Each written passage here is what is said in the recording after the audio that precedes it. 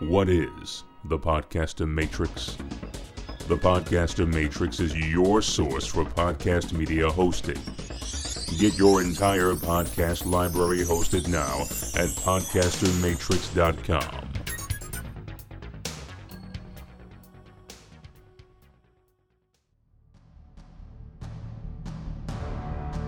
In the world of comic book storytelling, some tales are so massively important they require being told outside of their normal ongoing titles. Whether revolving around a single character, a team of heroes, or encompassing the fate of the universe, these stories are as important as the rest of the books that come out monthly. The following is no exception. Bridging the gap between comics and audio entertainment media, my Big Fat Poll List is proud to present a podcast mini-series.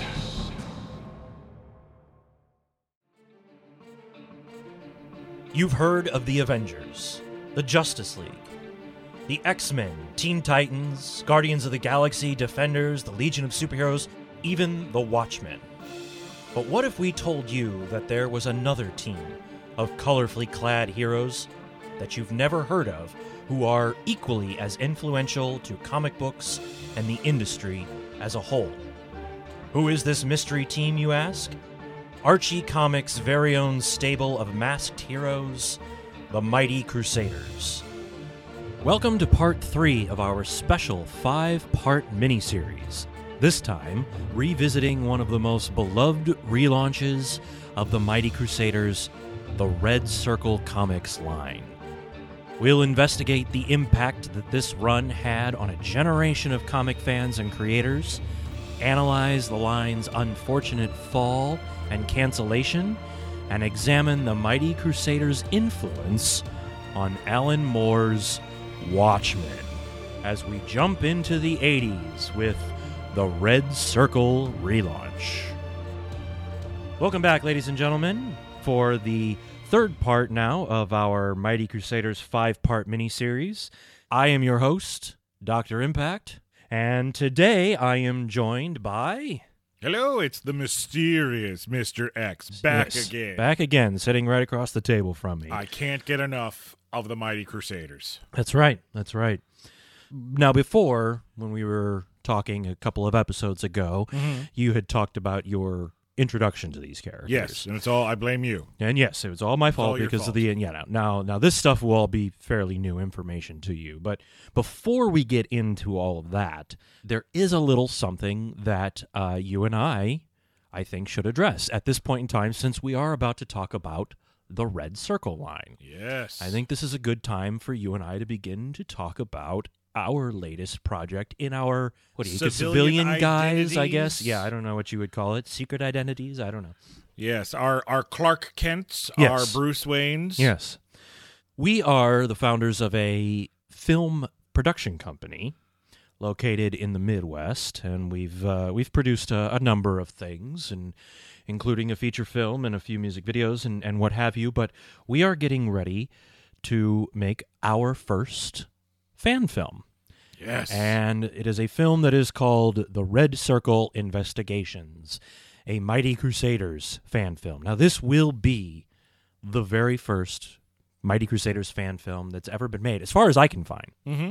It fits, too, because whereas the Mighty Crusaders and these characters are responsible for a lot of firsts in comics, I feel like it's our responsibility to be the first to bring a Mighty Crusaders fan film to the world. Yes, I do too. And obviously we would not be working with the same kind of budget as Marvel Studios or someone like that. It's a fan film, guys. But by the same token, I've always wanted to originate something like this on film, both as a director and an actor, and I'm sure, Mr. X, you feel the same. Well, because there's no money in fan films. No. As a right. career, there's no money in it. I mean, you can do Indiegogo campaigns, you can do fundraising campaigns to get the thing done, but you're not making any money. No. There's never been any kind of real reason for us to produce and direct a fan film until I think you early 2019. You'd had enough, and you were tired of these Crusader characters not getting their due, so you decided you were going to pull the trigger. Yeah, it really did come down to I was searching the internet and trying to find. I wanted to watch a Mighty Crusaders fan film. I didn't care if it was on the Black Hood or the Shield or who it was. I wanted to watch one. Right. And I couldn't find one. So I decided, okay, well, then I will make one that I can then watch whenever I wish, if I'm not tired of it by the time I'm done making it. Right. And when you put out the call to arms, you do Crusaders Assemble. Mm-hmm. Yeah, essentially. Yeah. And we've gotten together. It's a tight-knit group. Yep. Things are going well. There's a great script. There's a lot of characters that are going to appear. We're all over social media. Yep, it has its own Facebook page, its own Twitter account, its own Instagram. Yeah. So you can follow it all on there. The official website will be launching shortly. Yes. Hopefully, we'll see, but hopefully by the time you're actually listening to this, the website will actually be up and live. That'll be great. Which would be awesome. We'll be able to share all kinds of behind-the-scenes photos and update videos along the way. We've already got images out there of the Shield costume, which has begun production. We have designs for some of the other characters. A couple of little spoilers for you here. We will be doing the Jaguar in the film. The female Jaguar. Yes. And maybe even the male Jaguar. Ralph Hardy. If you want to learn more about Ralph Hardy, obviously check out our previous episode. We'll go into detail on him in episode 2 of this miniseries that focuses on the Mighty Comics era. But we'll also feature a few villains. One that we haven't really overly publicized just yet. A few places here and there, but one villain that we will feature in the film is the Eraser. I will mention before, we get into anything there that we are going to take a few liberties with this. Obviously, you're listening to this podcast, you know that the history of these characters is very varied. Almost different in every iteration that has come out. Yeah. Yes, almost different every time. So they're unlike Marvel and DC. There is no one definitive iteration to pull from for a fan film. I mean, unless you're going to just do one on Red Circle, or you're just going to do one on Impact, or what have you. Well, we figured, why limit it? Why limit it? Yeah, and why limit the audience? We want all fans of the Mighty Crusaders to enjoy it. So we are picking aspects from every incarnation. Yes. But as a result of that, there are then a few liberties that need to be taken to explain things here and there. So the Eraser is in it. He will look recognizably as the Eraser. You'll be able to pick him out immediately, but he is a little different than the Eraser from the Mighty Comics and from what we're about to talk about in detail today. To see the progress on the costumes, to see the changes we are making for practicality purposes to characters like Eraser and Walter Whitney and others that will show up in the film, just be sure to follow us on our Facebook page at facebook.com/Mighty Crusaders fanfilm. And we will have this link for you in the show notes, as well as on our website at mybigfatpullist.com. But you can also get updates from us on Twitter and Instagram on the official Red Circle Investigations pages there, in which links to those will be included in the show notes as well on this episode. The Red Circle History. Before we really get into the history, I do want to kind of touch a little bit on where the world was at this time. Okay. And particularly for this episode, where the world of comics was at this time. Now, the Mighty Comics era had ended in the late 60s, and it was done. And everything kind of went dark for a little while. Marvel Comics started to really take over. I mean, DC's sales were down. Vietnam was becoming a thing, and the fear that was bringing to the world. The civil rights movement was in full swing by the time it ended. It was going into a very, very different time. And as we got into the 70s, comic books started to find ways to get around the comics code. Right, yes. And they started to find a way into doing horror comics, primarily. Even Marvel, specifically, was getting into it, with things like Tomb of Dracula, and then eventually Man-Thing, and Werewolf by Night, and Morbius, the yes. living vampire. Yes, Morbius, the living vampire.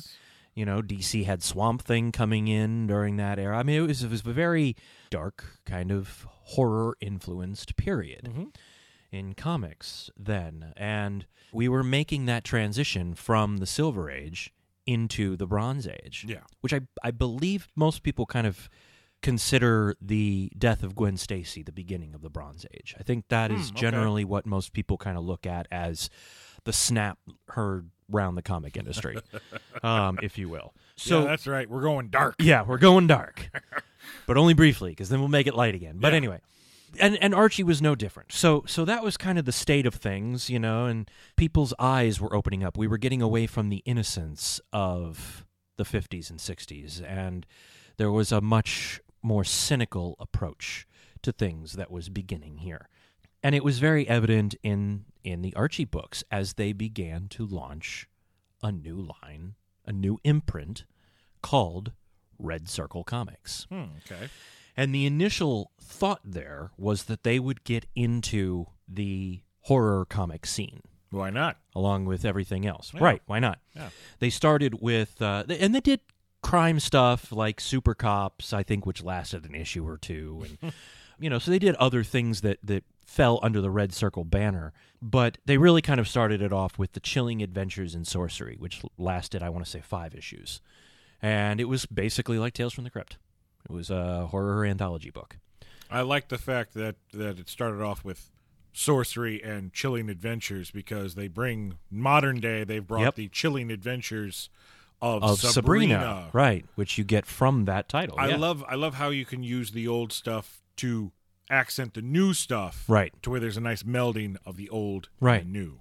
Unfortunately, that only lasted for 5 issues, and then they changed the title. They changed the title just to Red Circle Sorcery. Yeah, because that rolls right off the tongue. Yeah. We will show you a few of these on the website at mybigfatpulllist.com, but we'll toss a couple of pictures up. We'll toss a few pictures up, but I've brought a few here just to show Mr. X, and some of the artwork inside is very good and very reminiscent of 70s horror and very atmospheric, lots of shadows. They're really well done. I think it only ended up lasting a full 11 issues by the time it was done. How long did Sorcery last? 11 issues.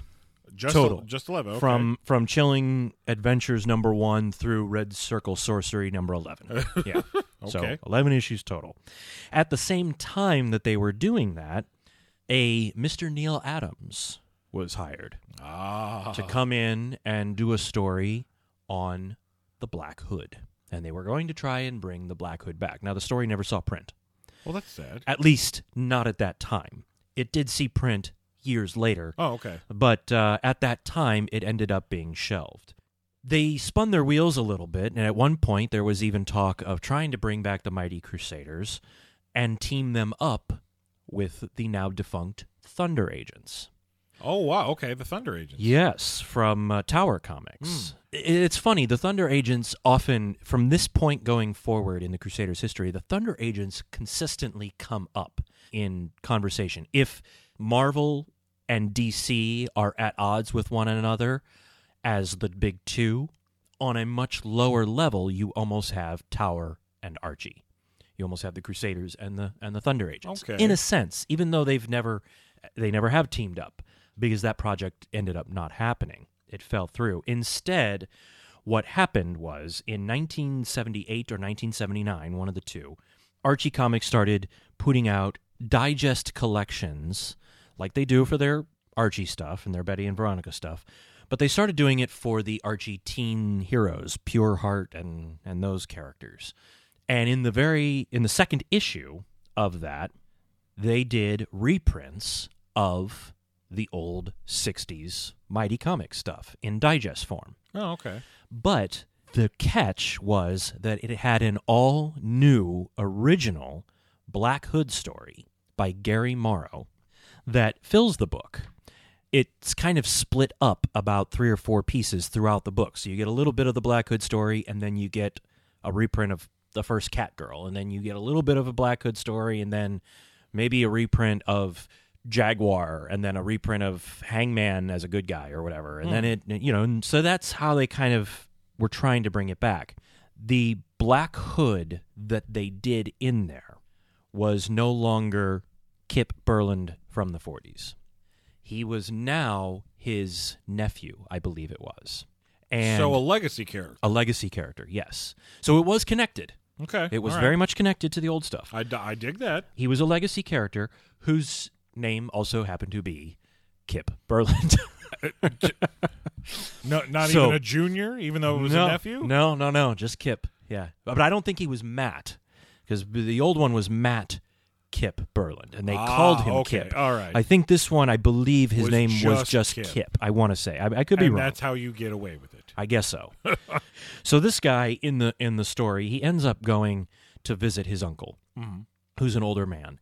He discovers that his uncle was the Black Hood at one time, and he tells him basically the story, and it's here that they retcon that the Black Hood has been around for centuries, or at least decades, at the very least, and that it's more of a lineage that has been passed down from person to person to person. And so Matt was just the most recent to be the Black Hood. Gotcha. Okay. At this point in time, if I remember correctly, I want to say that Matt was killed at some point, and Kip ends up trying to take over that persona. But that comes later. As of right now, he just passes the hood on to Kip, and Kip becomes the new Black Hood because he's younger and he's more fit for the superheroing is a young man's game. Kitty. But he's changed now. He's not he doesn't look the same. He doesn't wear the same costume. Now he's wearing all black leather. Black leather jacket. I don't know if it's black leather pants or jeans, but they're dark pants, whatever. Boots. He rides a motorcycle, and the mask is different. The mask is no longer the black superhero mask. Now it looks like a ski mask. Okay. The only problem with changing the mask, is that when Matt is telling him the history of the Black Hood, they show flashbacks of previous Black Hoods. They're all wearing something that resembles the ski mask. So they've retconned the old superhero mask completely out, and that's gone. But that's really where the next relaunch starts and kind of stops. It kind of stalls out after that. Oh, wow, okay. I don't know if it was a small print run or what, but it didn't quite take off until in March of 1983, Red Circle Comics successfully relaunches the Mighty Crusaders with Mighty Crusaders #1. And this is a direct continuation from the Mighty comic stuff. Oh, okay. It does continue. The continuity doesn't always add up correctly. There are certainly questions, and there's retconning that happens throughout. But it does continue. In fact, the new Shield that is in this run is Joe Higgins. And we have now explained that sometime in between the Mighty Comics and now, his son, Bill Higgins, that Shield, was able to free him from being in stone. In a statue. Yes, caused by the eraser, which itself was all retcon and retroactively done back in the 60s. So now we're retconning that and saying We're retconning the retcon. Oh, wow. Yeah, and so now Bill has freed him, and now doesn't want to be doing this anymore, and so he's going to go off and live his own life.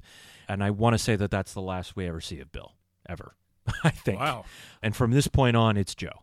It's Joe Higgins at this point. Oh, my son, such a disappointment. and now he is Captain America, because now he's a man out of time.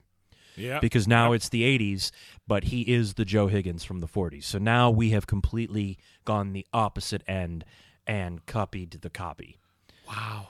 God, I love comics. I know, right? But yeah, they actually launched with a whole line of books, not just the Mighty Crusaders, but they launched Black Hood had a book. They relaunched Blue Ribbon Comics, which was an anthology title.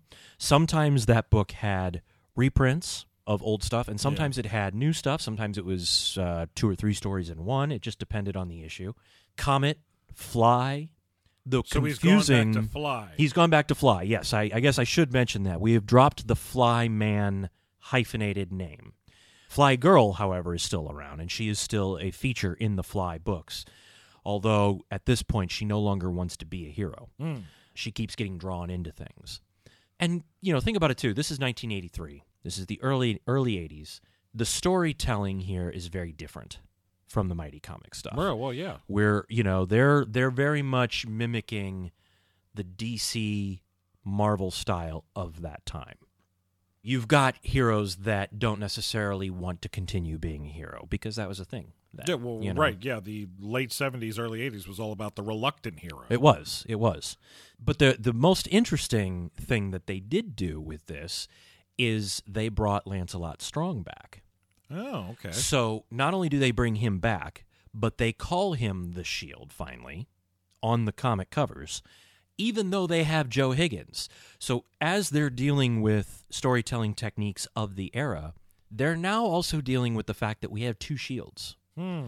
What ends up occurring is that Lancelot ends up working more for the government. He ends up being more of that version of the Shield as a soldier, whereas Joe Higgins, he's a man out of time. He doesn't have any place to go. He's a little bit more lost and kind of wandering kung fu style or, nomad style, wandering around trying to find a place in the world. So you have these two shields, one that's kind of sanctioned and one that's not. And they play into that. They don't play into it as well maybe as a Marvel book or a DC book would, but they do dwell on that for a little bit. Right. Because the Lancelot Strong Shield book ends up changing names with issue, I want to say 2 or 3, and it becomes Shield Steel Sterling. As the first half of the book is focused on Lancelot Strong, the second half of the book is focused on Steel Sterling. That lasts, I want to say, an issue. And in that issue, Lancelot Strong is killed. By whom? Oh, I think he fell into a pit, if I remember correctly. I think he falls into a pit of some fire or something, yeah. And then the book from then on gets retitled Steel Sterling, and then it's his book. He takes over. So I don't know, maybe Steel pushed him into it. I don't know. So was the Steel Sterling book still a government agent type thing? No, because Steel Sterling now has been reworked to be an actor and a stuntman in Hollywood. And so he's still a hero, but his whole book seems to be a focus on trying to get the next film job. And then I think after an issue or two, he finally gets this big movie. And then the whole series becomes about the promotional campaign across the country as he's making his way to California to shoot the film. That becomes the book where Archie and Red Circle were able to get heavy-handed with things. That's where they try to take on social commentary. They tried to do hard-traveling heroes. Green Arrow, Green Lantern stuff. Oh, okay. Yes, they deal heavily with drunk driving. They deal with racial issues. And drugs. Acceptance, yes, all of that kind of stuff. Yeah, that becomes... No, I'm asking if you had some. Oh, I do, yes, would you like some? Sorry. Yeah, that becomes the book where they try to attempt to do that stuff. And you know what? I don't mind that type of stuff as long as I'm not being beat over the head with it. Right. Now, while that's going on, you do have the primary books. The two primary books, which are The Mighty Crusaders and The Fly. Those really are the books that drive the Red Circle launch. Okay. The issue is that it's very difficult to figure out a continuity between them. Oh, God, I hate that. Now, for fans, for anyone that's listening, I have taken the time to figure out a reading order and a continuity for the Red Circle era. We will include that on the website at mybigfatpulllist.com. It doesn't always make sense. I will tell you that now. It is very difficult to create a chronological reading order of this stuff because they were not as on top of continuity as someone like Marvel or DC. They were better at this time than they were in the 60s, but they were not quite on top of it. It ends up being a case where a book like Blue Ribbon, you actually have to read out of order, because there are certain issues that take place at different times. Right. And that's your danger of having an anthology book where it's not always new stories. Right, Sometimes right. you've got reprints coming in, too. Well, and some of those reprints, issue 5 of Blue Ribbon Comics, Volume 2, is a reprint of Double Life of Private Strong, number 1, from 1959. Oh, okay. Which is great if anyone wants to read Double Life of Private Strong, but you don't want to drop a couple $100 on a decent copy. It's hard to get those 2 issues. Because it's hard to get those, right. You can find a copy of Blue Ribbon Comics number 5 from Volume 2 for probably $1 or $2 if you wanted to read that Kirby Lancelot Strong stuff. But it sits in issue 5 in Blue Ribbon. Well, if all of this is connected to the earlier stuff, then technically it goes first. Technically, it should have been in Blue Ribbon Comics number 1. Right. If you want to go chronological. So putting a reading order together was a little difficult, and some of it doesn't quite line up correctly, but we will include that on the website. You're welcome. Yeah, you're welcome. It's the first time that you can really do that with these characters. One of the major things that they also did in this line was giving the Comet a 2-issue series. Okay. Where they really retcon the origin quite a bit. They really retcon his whole story, in fact. So before I get to that, I do need to mention that in the Mighty Crusaders' first 3-issue story arc of the new book, where they go up against Eterno and, of course, the Brain Emperor, because it always has to be the Brain Emperor. Yep. The comet that you see in that book is the comet with the rainbow helmet. It is the one from the Mighty Comics era. Okay. By the end of the 3-issue story arc, he has gone back to his spaceship that he has. He has this floating satellite spaceship that kind of acts almost like a temporary headquarters for the Crusaders. Okay. He goes back there because his suit is destroyed, and he puts on an old suit, which is the old suit from the 40s. Ah. The blue with the stars and the red and the visor. When you get to his book, you learn that it's always been the same comet. They retcon the whole thing and say that when he was shot protecting his brother, who would become the Hangman, Right.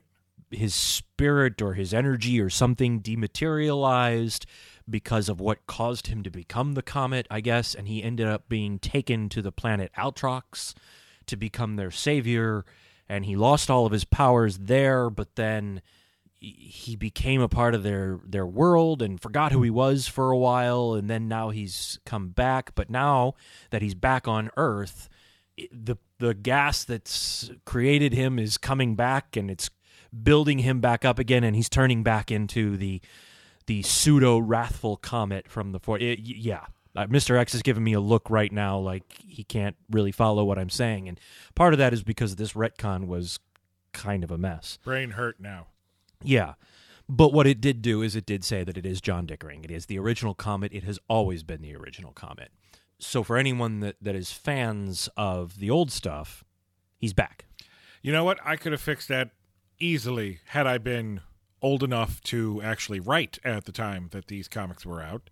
It's the early 80s, so I'm, in the single digits in life. Right. I think if you wanted to try to do a retcon but not make it so as complicated as that, so when the Comet, who wears the rainbow helmet, gets his costume destroyed and he goes to his headquarters spaceship, what we should see is the body of John Dickering in like a stasis field. Oh. And maybe he was being slowly brought back to life by alien technology. And since this suit for this alien comet has been destroyed, maybe the timer goes off and, hey, Dickering's done. Hey. And he's alive. Dickering's done. And he's alive again, or he's conscious again, and he gets to go back down on Earth and take up the comet in his old costume. See, Yeah. There's a retcon. That for would you, that folks. that would have been a little bit easier to deal with. Well, apparently it didn't do so well because if you look at the covers, issue 1 is issue 1 of 6. Oh. Issue 2 is issue 2 of 6. There is no issue 3. Or a 4, 5, and 6, for that matter. It never made it past issue 2. Oh. Sorry, comic. Yeah. It never quite made it past that. Similarly, the Black Hood, who had his own book, and I don't know, maybe this was always intentional because it doesn't say anything on the covers, really. There are only 3 issues of the Black Hood Okay. book, which shares stories with the Fox.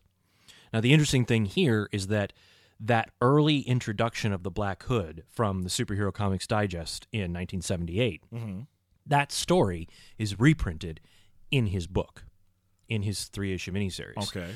So if you missed that book, you can still get it. It's in there.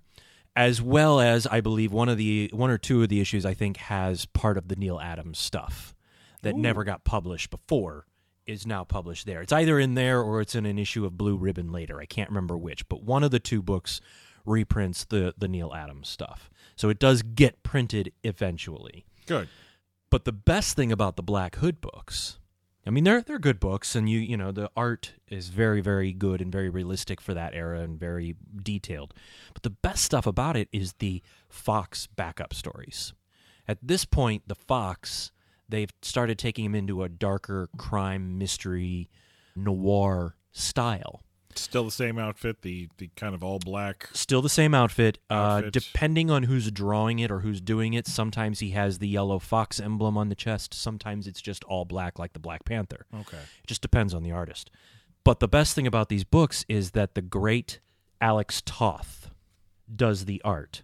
We'll put up some of Alex Toth's Fox art on the website so that we can share it with you. I'll show Mr. X here, Alex Toth. It's a very Chris Samney style, almost Bruce Timm-ish style, but with a darker slant to it. A more noir slant than even Bruce Timm stuff does. Right. Now, I've seen some more, and I guess they're not necessarily considered modern, but the Fox actually had a miniseries in the 2000s. Yes. And that costume, at least the headpiece, looked a little bit more animalistic, not flat out like, oh, that's the head of a fox. But this is very smooth. Yeah. Depending on, there were 2 miniseries that were done at that time. Depending on which one it was that you had read, one of them takes a lot of influence, style-wise, from that great Alex Toth stuff from the 80s. Which I guess now it's gotten to the point where people kind of consider that to be the look for the Fox, that Alex Toth kind of approach. It's sad that it only lasted those 3 issues because his Fox stuff was great, and his Black Hood covers. He does the covers for the Black Hood. They're great, but it's Alex Toth. What do you expect from someone like that? The book starts out really, really good. The whole line starts out really good. The Fly has backup stories that are on the Jaguar, and it starts to dive into the Jaguar history. They start to actually develop why the belt does what it does, why the Jaguar is who he is. And is the magic word to activate the Jaguar powers the Jaguar? I believe it is still the Jaguar, and I believe the Fly still says the Fly, although I'm not sure if he has to say, I wish I was the Fly. I think he might just have to say the Fly now, if I remember correctly. It's been a bit. No, apparently now the belt, it comes from some sort of god-like creature, almost. The name I cannot pronounce. It begins with a T or a V. It's a weird name, but it's some sort of Incan, Aztecian, Peruvian, mythological whatever. Gotcha. That bestows powers on the Jaguar. Chicka-packa-lacka-tucka. Yeah, right. But it's really good, and the art, at least in the first 2 or 3 stories of the Jaguar, is spectacular. It's got a very horror vibe to it. Even though it's the Jaguar and he's a hero and it's tights, and it doesn't necessarily lend itself to that horror angle, it really does feel like a horror superhero book at that point. And it's an interesting view that tends to kind of go away as the Fly series goes on, and it kind of goes back to just being more of a superhero thing. But the early ones are really good. So it starts off really, really strong. It continues the story. Maybe not perfectly, but it continues what was going on before. By 1984, they decide that they're going to try to jump into the world of action figures. This was a company that they teamed up with called Remco Toys. I don't know if they've produced anything else over the years. I don't even know if they're still around today. Who knows? Name doesn't ring a bell. Yeah. Up until this point, the only thing that they had done toy-wise, there was a board game years before in the 60s. Other than that, the Mighty Superheroes board game that didn't take off or do anything. This is it, really. They did 8 characters, 4 heroes and 4 villains, and they look like He-Man toys, sort of. They're not sculpted well. They're a little. In fact, sometimes if you look at them and you don't know what you're looking at, they might look like Marvel knockoffs, like dollar store toys kind of thing. Yeah, they unfortunately don't look great unless you're a huge fan. I think they look awesome, but objectively, So what they did was they did Joe Higgins' shield. They did original Comet with the visor. They did the Fox and the Web. Okay. Those were the 4 heroes. The 4 villains that they did were the Brain Emperor, of course. Of course, yeah. The Eraser, and then 2 brand new villains that they had never done in the comics before. One called Buzzard and one called Sting. These characters were then introduced in a later issue of Mighty Crusaders to try to cash in. By the time the toys had come out, they thought, well, let's put them in the book and try to connect them, and it wasn't enough to sell the toys. Yeah. They're out there. I suggest to anyone to check them out. We'll put a couple of pictures up on the website along with the other stuff that we're putting out. It was around that time when things started to take a dip. They started to take a dive. Deadlines were not being met. Books were not coming out on time. Initially, they had tried to do something where it would be on comic racks because so many comics were going to comic shops now. And this was an attempt to get kids into superheroes and comics via a comic rack, but there was never any kind of consistency. Yeah. And no one was going to comic shops looking for the Mighty Crusaders. Sales really started to kind of dwindle, and at the same time, Archie was going through some executive and editorial changes as well. All of this ended up getting them to change and drop the Red Circle thing completely. They were no longer known as Red Circle Comics. Now they were just known as the Archie Adventure Series. They even tried a few things where they tried to create new characters to try and get more interest from more people. Right. They created another female character, which the Crusaders always are in badly need of more female characters. It is a sausage fest in the Crusaders headquarters, and it always has been. Well, correct me if I'm wrong, but the only 2 that are popping to my mind are Fly Girl and Cat Girl. Yeah, and Cat Girl is questionable. Yeah, because she goes, well, she was flip-flopping back and forth between being a villain and being a lovesick stalker. Right. And then dipping her big toe into being a hero. Right, before she didn't get a chance to do it anymore. Right. Yeah, so they created a new character in the Mighty Crusaders book, Darkling. Darkling is never explained. In this run of books, they never explain who she is, what she gets her powers from, anything like that. So she just shows up and she's there. She shows up to help them, and she ends up becoming the Crusaders' answer to the Scarlet Witch, essentially.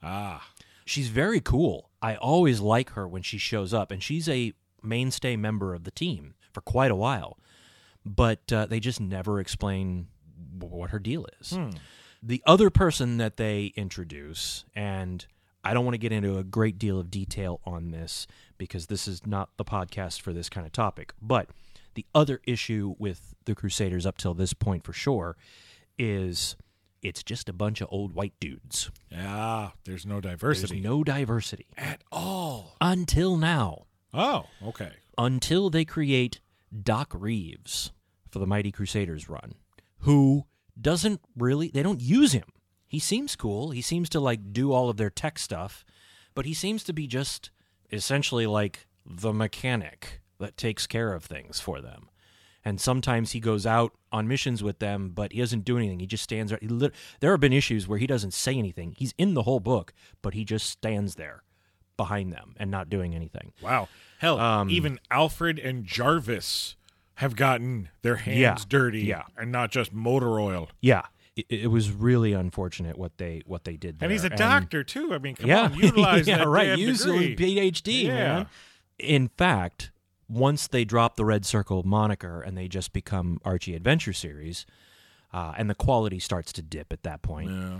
I don't recall what issue number it is, but there is a point where they go up against the Brain Emperor and the Eraser and Sting, Buzzard, and I want to say Deadly Force gets introduced. And Deadly Force is a pretty cool villain. He looks like he's a reject from Marvel's Wrecking Crew. Okay. But he's pretty cool. I've always liked Deadly Force. Anyway, those are the villains, and during that story, the Comet returns. He had quit the team for a while, and he's getting really angsty again. And now he has returned to the team, and they're fighting the Brain Emperor. And Darkling, her mind gets wiped, and she gets shunted into some other world, some other dimension, and left to float, not knowing who she is or what she is. And we never see her again. But We've introduced a new female character who is interesting if you would do something with her. right. And now we've just gotten rid of her. At that same time, Doc Reeves takes a blast, an energy blast, to protect someone else, and he's dying. And he is going to die. There is no helping him. So when he dies, Comet cremates the body on panel. He hits him with his beams and cremates the body. So now the two brand new characters that you've created to add some diversity and something different, you've essentially just now gotten rid of. Wow. And we're right back to where we were. The quality really started to dip, and the inconsistent publishing dates didn't help any. Oh, that'll kill you. You know, I mean, it was going 2 or 3 months at a time in between issues. By 1985, the line was over. And the Red Circle line really kind of came to a close. And they lay dormant for a little while, until the late 80s, when Archie decided that they were going to try to bring them back again. Wow. So they were going to try and do it again, this time from scratch. This time it was not going to connect at all to anything that had come before. And it was going to be in a new imprint. They weren't going to do Red Circle. It was to be called Spectrum Comics. Spectrum Comics. Spectrum Comics. And they assembled a list of titles and a list of creators that, even at that time, these guys were fairly good names. Now they're legends in the comic book industry. The line was supposed to include The Fly, The Hangman, The Fox, Jaguar, Mr. Justice, and The Shield. Those were the characters that they had initially started talking about doing. And they didn't get very far, but the creators that they got to do these books and to work on them, Len Wein. Creator of Swamp Thing. Yep. And creator of The Wolverine. Steve Englehart, Kelly Jones, Jim Valentino, Jeez. Mark Ellis, Michael Blair, and a guy that people know by the name of Rob Liefeld, Wow. who was supposed to do The Shield. And if you look out there, we will try to find a picture and see if we can include it on the website for you all to see. But if we can't find it, do some digging. You can actually find a Rob Liefeld drawing of The Shield, of his version of The Shield. It looks, the costume looks like a mix between the Lancelot Strong shield and the Joe Higgins shield. Like, it kind of combined various elements. It was some real out there adult stuff. They really wanted to go darker with it. The Hangman was the first one, and it is a horror book. We will try to find pictures here to include. I'm showing Mr. X at this moment the picture of the Hangman, and they really went dark Oh, yeah. with the Hangman. Heavy shadows, a lot of rope. They really kind of made him more of a supernatural, scary hero. I'm Anti-hero. thinking Spectre with a little bit of this. All this rope is making me think bondage, so I'm also Yeah. thinking a little Ghost Rider. Yeah, there was very much that, yeah. Yeah. Very much that influence. And the fly concept that they had for it was essentially the fly was a disease. It wasn't a character. It was a sickness that would pass from person to person, and once you were done with it, you died, and it moved on to another person. Jeez. Yeah, that is dark. They got dark. I see. I would have done that with the Web. Yeah, you could do that I with still that, think yeah. the Fly needs to be some sort of a hero. Yeah, He's your staple. Yes. Oh, I mean, he's your Spider-Man. he is. So Yeah, keep him he that should way. be the big guy. Put him in the black suit if you want to, and Yeah, sure. Do and- that and- story. and do the black suited the Fly Man. Or That would actually however be you wanna pretty do- cool. That would Yeah. actually be pretty neat. They did, I think, make issue 1 of the Hangman. They did finish it, but it never was printed. Never saw print, huh? Never saw print. Archie Comics got cold feet because it was so dark. And initially, the fans went nuts from what I hear. I think fans just went crazy, and the initial orders were ridiculous. It was something insane, like 400,000 copies or something like that. It's crazy how much was initially ordered for the book, but once they saw Kelly Jones' work on The Hangman, they were like, nope, this is done. We're not doing this. This goes against Archie Comics. And the whole thing fell apart. It all got canned. Now, at this time, original MLJ creator Louis Silbercleat, his son, Michael, was running the company. Yeah. He was the one that was trying to spearhead this launch of Spectrum Comics. And it obviously didn't even happen. So the whole plug got pulled. It was not long after that, though, that Michael got a call from DC Comics. And that would change the Mighty Crusaders once again. And that's where we ask you, were you a fan of the Red Circle comics? Did you come up in the 80s with these characters and meet the Darkling and Doc Reeves? Or do you just like digging them out of the back issue bins? If so, share your favorite characters or your favorite issues with us. The Red Circle influence. Archie's Watchmen. I'm sure that title has probably a very bizarre connotation to most people. Yeah. There's a reason for that. In between the Red Circle launch and the Spectrum stuff, a man by the name of Alan Moore went to Archie Comics and asked them if he could play with their superhero characters. He wanted to tell a murder mystery story where the Shield's body would wash up dead on the beach, and you'd have to try to figure out which hero did it. And what he wanted was a full existing universe that had a history that he could play with that would not affect anything and that wasn't being used anywhere. Well, these characters just ended. The Red Circle line went under. He wanted to use them. They said no. It was not long after that they started to talk about trying to do Spectrum. So the fact that Alan Moore comes along and wants to do an adult-oriented type of a story with these characters kind of spawns them to come up with that idea. They don't have the backbone to be able to pull the follow trigger. Through. And in the meantime, Alan Moore says, okay, fine, I still think my story's good. DC just bought Charlton. I can do the exact same story with the Charlton heroes. Right. So he goes over there and they tell him, no, we have plans for them. We're including them in Crisis. But we will publish your book. So he decides, okay, fine, screw it. I can't use Archie's characters. I can't use Charlton. I'll just create my own characters. And thus we have the Watchmen. But one thing that has been talked about forever since the book has come out is the similarities between the characters in The Watchmen and the characters that he originally wanted to use. Yes. But if you think about it, if you look, I mean, everybody knows about the Charlton connection to Watchmen. Yeah. Rorschach is the Question. Exactly, yeah. Blue Beetle is very Night similar Owl. to Night Owl. Yeah. Well, if you think about it, if he wanted to tell a similar story, and he has said that the story changed from its initial concept when he was talking about using the Crusaders for it. But if you think about it, the Black Hood is Rorschach. Yeah. And the Fly is Night Owl. Yeah. And the Shield is the Comedian. And Dr. Manhattan is the Comet. I mean, it's all there. Yeah, it's there. You can find it all there. And I just think it's very amazing that whenever Watchmen, and I think you and I both are huge fans of Watchmen.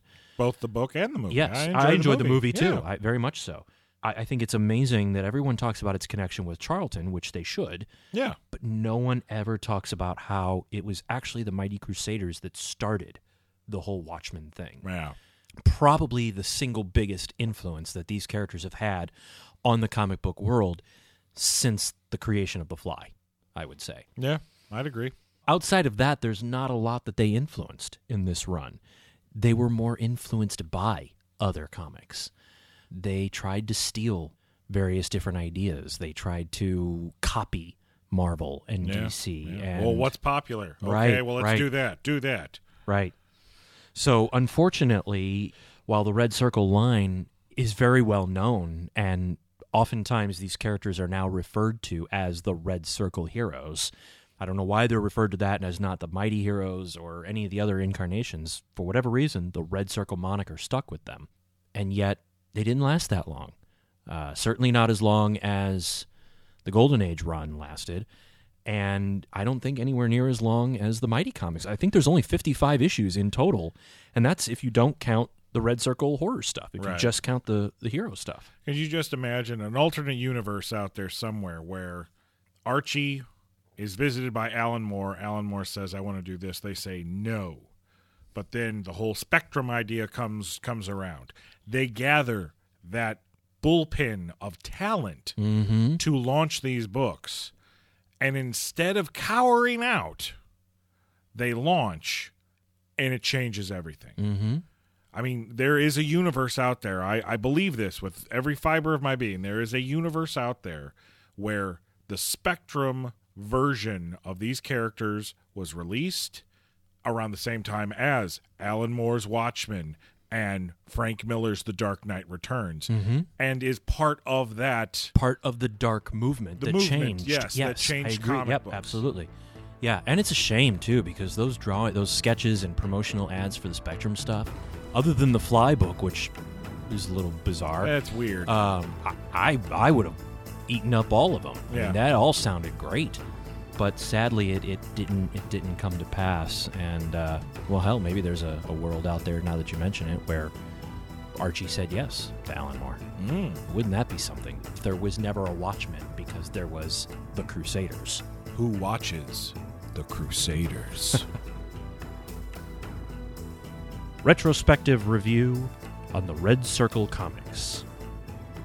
As we do for each episode, I'll give my review on the books, especially on these, because I have recently just reread all of them. I've reread the entire run after I put the reading order together. And are you missing any issues from this era? I am missing 2 issues of the Mighty Crusaders that, fortunately, I was able to borrow from my co-host of the previous episode, Monster Kid. Oh, okay. Who had those 2 issues. So I was able to read them, but those are the only 2 I'm missing from this run. Not for any reason other than I just haven't gotten them. They're easy to find. Right. So, yes, so to start off, how do you read them? How do you find these books? These are not reprinted almost anywhere. Select moments and select stories were reprinted in a New Crusaders original graphic novel that came out in the 2000s called New Crusaders Legacy, I think it's called. And there are snippets that are reprinted there, but for the most part, these are not reprinted anywhere. They've never been reprinted as far as I'm aware. Only way to get them is digging through your back issue bins. Yeah. However, when you find them, they are not pricey at all. They're very reasonably priced. I don't think I've ever paid any more than $5 for a single issue. Well, it's the 80s. It's the 80s. Yeah. And other than the first year or so's worth of these books, I don't know that I would be willing to pay more than a couple of dollars per issue. The quality really declines quite a bit. And it seems to be the trend. It does. In all of these iterations of the characters, it seems that they start off well and something happens and quality just goes right out the window. Yeah, this was probably the worst of them. This was probably the biggest dip. No more noticeable than in The Fly. The Fly, and it's a shame because so many of the issues of The Fly are done by Steve Ditko. Yeah. But, he didn't have it anymore. And it's just, there are things in the second half of the Red Circle run that just don't work. There are things that they just start throwing out. There are things that don't make sense. Lancelot Strong shows up again in, I think it's a Mighty Crusaders book or a Blue Ribbon book. No explanation about what happened to him. Hi, I'm not dead anymore. Yes, but then 2 months later, when another book comes out, Steel Sterling is talking about how his friend Lancelot Strong is dead, and he's still dealing with that. So there were editorial issues that are never explained. Obviously, Darkling. What a great idea for a character that you never do anything with. Yeah. So there's issues with that as the line goes. The biggest issues that I have, the 2 biggest issues, number 1, in the very first Mighty Crusaders, they start in that first 3-issue story arc. They start to set up the concept of this group of 3 villains, essentially. Okay. Each wearing robes and each with a Roman numeral, 1, 2, and 3 on them. Okay. These guys start pulling the strings all throughout everything. They show up in random places, mostly in the Shield. They tend to show up mostly in the Shield stuff. The Joe Higgins Shield does get his own 4 or 5 issues, something like that, 6-issue series, the original Shield, during this time. And they show up in there occasionally, like they were trying to leave connections and breadcrumbs to build to something with these 3 characters that they were trying to develop, but the line ends and it never goes anywhere. And they never progress it enough. You don't get enough answers at any time to have any kind of payoff as to why these 3 are doing this. So that's an annoyance. The other major issue that I have with these books more than anything else, the lettering, and it's not any one particular letterer. So it's not like I'm going to single out anyone in specific. The lettering across the line is atrocious. Oh, wow. There are times when it's hard to follow. Especially in the later issues, it gets really hard to follow what's going on because word balloons are placed in such bizarre places that when you follow the natural progression of reading a page, sometimes it doesn't make sense. Right. It doesn't happen a whole lot in the early part because, once again, it starts off strong and then dips and then it falters. And like you said, yeah, you're right. It does seem to be a theme with these characters, and I don't know why they cannot sustain quality. It always starts off as quality for every era that they come in, but they can't sustain it. And I just don't know why that is. As far as whether I would recommend it, well, if you're a Crusaders fan, get them all. Oh, right. Yeah, of course. I mean, I would have to suggest that for everything. But if you just have a passing interest and you're not a completist like I am, then I would suggest just getting about the first year's worth. The first 4 or 5 issues of the Mighty Crusaders, which deals with the Brain Emperor, and then it deals with the Jaguar stuff, and the early issues of the Fly and the Black Hood. Those would be, I would say, the ones to go for. Okay. Well, Mr. X, that does it for another episode. That's 3 in. 3 in. Wow, look at you. On the mini-series event. I love being a part of anything where I get to learn something. I've known a little bit about these characters, and the more I hear, the more fascinating they are. And I can understand now why you have such a fascination for these characters. So I feel like learning Some would call obsession. But... yeah, I wouldn't. Because if I call this an obsession for you, then what the hell do I do with my life? But I feel understanding these characters, I get to understand you a little bit more. And that right there is just aces for me. So thank you for having me back for this 3rd episode in your Mighty Crusaders miniseries. Thank you for joining me. It's always fun to geek out over this kind of stuff with you. And we hope that all of you have enjoyed this 3rd visit to these amazing characters. And more importantly, that you will all return and join us for part 4, where we blast into the Impact era of the 1990s. Ooh. I am your host, Dr. Impact. And I am the totally mysterious Mr. X. Until our next crusade, stay mighty, friends. We have reached the end of this verbal adventure, but there will be more. Be sure to bag and board the knowledge you have been given in the long boxes of your mind, safe from the dust bunnies of memory. Visit mybigfatpolllist.com for all of their 4-color content and follow their social media pages to stay informed. And remember, the secrets of the universe are between the panels.